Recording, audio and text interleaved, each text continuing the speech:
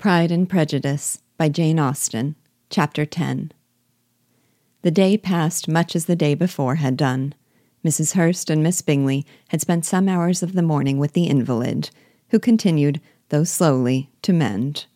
And in the evening Elizabeth joined their party in the drawing-room.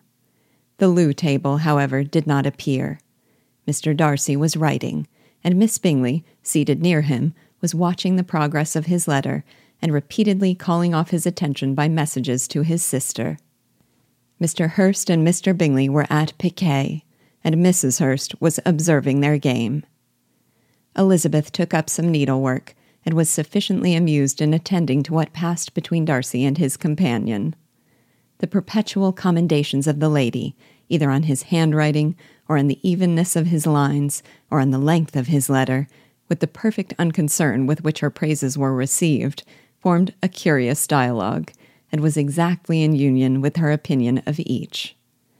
"How delighted Miss Darcy will be to receive such a letter!"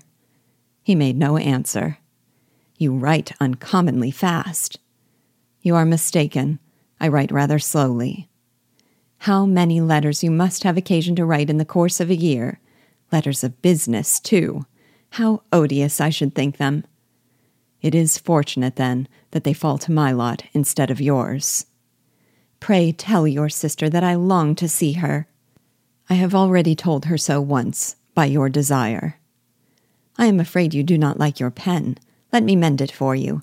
I mend pens remarkably well."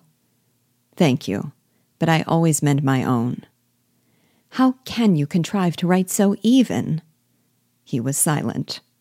"Tell your sister I am delighted to hear of her improvement on the harp, and pray let her know that I am quite in raptures with her beautiful little design for a table, and I think it infinitely superior to Miss Grantley's." "Will you give me leave to defer your raptures till I write again? At present I have not room to do them justice." "Oh, it is of no consequence. I shall see her in January. But do you always write such charming long letters to her, Mr. Darcy?" "They are generally long, but whether always charming it is not for me to determine." "It is a rule with me that a person who can write a long letter with ease cannot write ill." "That will not do for a compliment to Darcy, Caroline," cried her brother, "because he does not write with ease. He studies too much for words of 4 syllables. Do not you, Darcy?" "My style of writing is very different from yours." "Oh," cried Miss Bingley, "Charles writes in the most careless way imaginable. He leaves out half his words and blots the rest." "My ideas flow so rapidly that I have no time to express them, by which means my letters sometimes convey no ideas at all to my correspondents." "Your humility, Mr. Bingley," said Elizabeth, "must disarm reproof." "Nothing is more deceitful," said Darcy, "than the appearance of humility. It is often only carelessness of opinion, and sometimes an indirect boast." "And which of the two do you call my little recent piece of modesty?" "The indirect boast, for you are really proud of your defects in writing, because you consider them as proceeding from a rapidity of thought and carelessness of execution, which, if not estimable, you think at least highly interesting. The power of doing anything with quickness is always prized much by the possessor, and often without any attention to the imperfection of the performance. When you told Mrs. Bennet this morning that if you ever resolved upon quitting Netherfield, you should be gone in 5 minutes, you meant it to be a sort of panegyric, of compliment to yourself. And yet, what is there so very laudable in a precipitance which must leave very necessary business undone, and can be of no real advantage to yourself or anyone else?" "Nay," cried Bingley, "this is too much, to remember at night all the foolish things that were said in the morning. And yet, upon my honor, I believe what I said of myself to be true, and I believe it at this moment. At least, therefore, I did not assume the character of needless precipitance, merely to show off before the ladies." "I dare say you believed it, but I am by no means convinced that you would be gone with such celerity. Your conduct would be quite as dependent on chance as that of any man I know, and if, as you were mounting your horse, a friend were to say, 'Bingley, you had better stay till next week,' you would probably do it. You would probably not go, and, at another word, might stay a month." "You have only proved by this," cried Elizabeth, "that Mr. Bingley did not do justice to his own disposition. You have shown him off now much more than he did himself." "I am exceedingly gratified," said Bingley, "by your converting what my friend says into a compliment on the sweetness of my temper. But I am afraid you are giving it a turn, which that gentleman did by no means intend. For he would certainly think better of me, if, under such a circumstance, I were to give a flat denial, and ride off as fast as I could." "Would Mr. Darcy then consider the rashness of your original intentions as atoned for by your obstinacy in adhering to it?" "Upon my word, I cannot exactly explain the matter. Darcy must speak for himself." "You expect me to account for opinions which you choose to call mine, but which I have never acknowledged. Allowing the case, however, to stand according to your representation, you must remember, Miss Bennet, that the friend who is supposed to desire his return to the house and the delay of his plan has merely desired it, asked it, without offering one argument in favor of its propriety. To yield readily, easily, to the persuasion of a friend is no merit with you. To yield without conviction is no compliment to the understanding of either. You appear to me, Mr. Darcy, to allow nothing for the influence of friendship and affection. A regard for the requester would often make one readily yield to a request, without waiting for arguments to reason one into it. I am not particularly speaking of such a case as you have supposed about Mr. Bingley. We may as well wait, perhaps, till the circumstance occurs before we discuss the discretion of his behavior thereupon. But in general and ordinary cases between friend and friend, where one of them is desired by the other to change a resolution of no very great moment, should you think ill of that person for complying with the desire, without waiting to be argued into it? Will it not be advisable, before we proceed on this subject, to arrange with rather more precision the degree of importance which is to appertain to this request, as well as the degree of intimacy subsisting between the parties?" "By all means," cried Bingley, "let us hear all the particulars, not forgetting their comparative height and size, for that will have more weight in the argument, Miss Bennet, than you may be aware of. I assure you that if Darcy were not such a great tall fellow, in comparison with myself, I should not pay him half so much deference. I declare I do not know a more awful object than Darcy on particular occasions and in particular places, at his own house especially, and of a Sunday evening, when he has nothing to do." Mr. Darcy smiled, but Elizabeth thought she could perceive that he was rather offended, and therefore checked her laugh. Miss Bingley warmly resented the indignity he had received in an expostulation with her brother for talking such nonsense.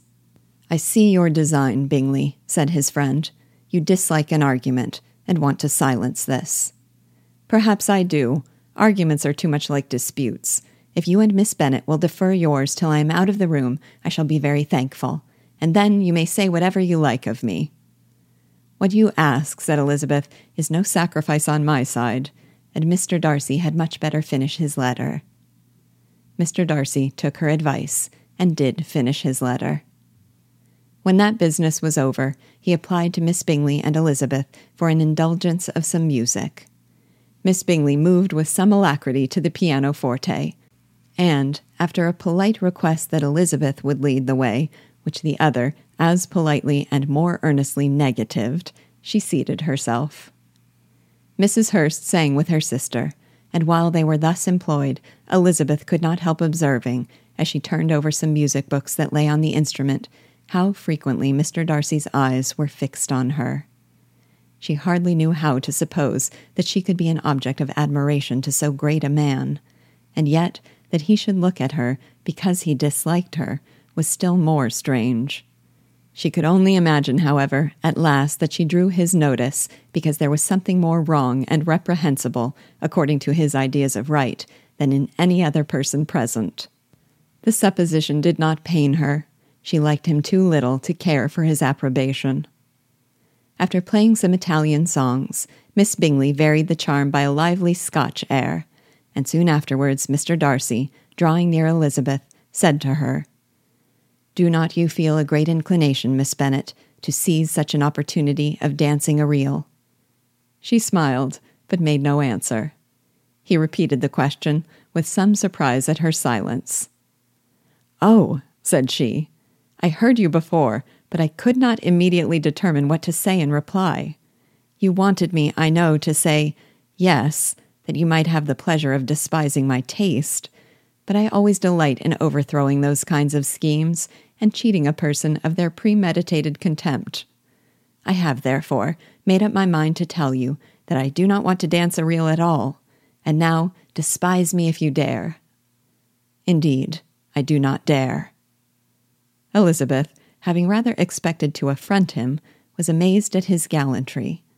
But there was a mixture of sweetness and archness in her manner which made it difficult for her to affront anybody, and Darcy had never been so bewitched by any woman as he was by her. He really believed that were it not for the inferiority of her connections, he should be in some danger. Miss Bingley saw or suspected enough to be jealous, and her great anxiety for the recovery of her dear friend Jane received some assistance from her desire of getting rid of Elizabeth. She often tried to provoke Darcy into disliking her guest by talking of their supposed marriage and planning his happiness in such an alliance. "I hope," said she, as they were walking together in the shrubbery the next day, "you will give your mother-in-law a few hints, when this desirable event takes place, as to the advantage of holding her tongue. And if you can compass it, do cure the younger girls of their running after officers.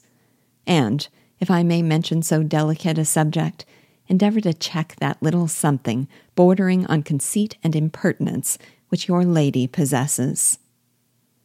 Have you anything else to propose for my domestic felicity? Oh, yes. Do let the portraits of your uncle and Aunt Phillips be placed in the gallery at Pemberley.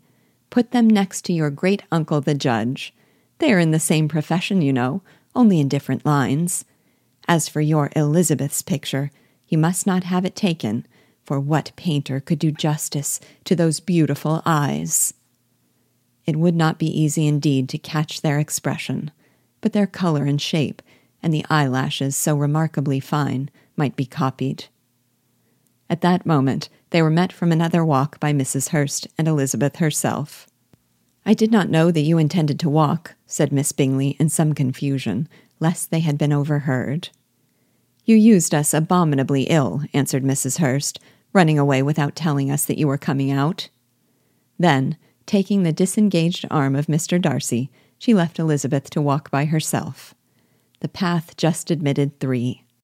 Mr. Darcy felt their rudeness, and immediately said, "This walk is not wide enough for our party. We had better go into the avenue." But Elizabeth, who had not the least inclination to remain with them, laughingly answered, "No, no, stay where you are. You are charmingly grouped, and appear to uncommon advantage. The picturesque would be spoilt by admitting a 4th. Good-bye." She then ran gaily off, rejoicing as she rambled about, in the hope of being at home again in a day or 2. Jane was already so much recovered as to intend leaving her room for a couple of hours that evening.